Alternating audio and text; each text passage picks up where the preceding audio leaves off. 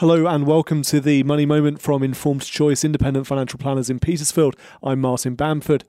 Statutory sick pay will be extended to workers who self-isolate at home to protect others from the coronavirus. Prime Minister Boris Johnson announced that sick pay would become eligible from the first day instead of the fourth as part of a package of measures designed to help slow the spread of the virus. He said that people who self-isolated should not be penalised for doing the right thing. It means those receiving statutory sick pay would get an extra £40. MPs have engaged with HM Revenue and Customs in a bitter war of words over the so-called loan charge. The tax charge, introduced last year to close an existing tax loophole, has resulted in thousands of freelancers facing unexpected tax bills dating back as far as 20 years. An all-party group of MPs accused HMRC of calling the freelancers who faced the charge fraudsters. HMRC demanded a retraction following the criticism, but the all-party group says it stands by its words. The government has changed its stance on insurance to cover firms in England for coronavirus-related losses. It says it will declare coronavirus as a notifiable disease, which is the formal classification required by the majority of insurance policies.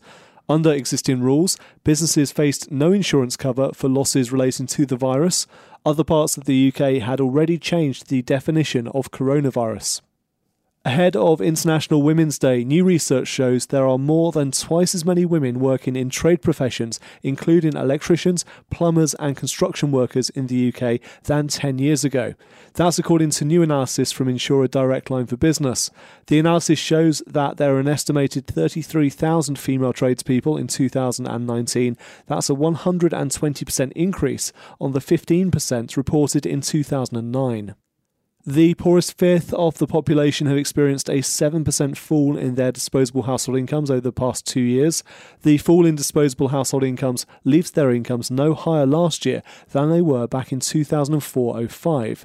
That's according to the Resolution Foundation in response to the latest ONS income and inequality data. The ONS latest data, which now better captures the income of the top few percent, showed that mean income was lower in 2018-19 than in 2007-08, while typical non-retired incomes grew by just 3% over that period. That was your Money Moment from Informed Choice Independent Financial Planners in Petersfield on Friday the 6th of March 2020. Thank you for listening.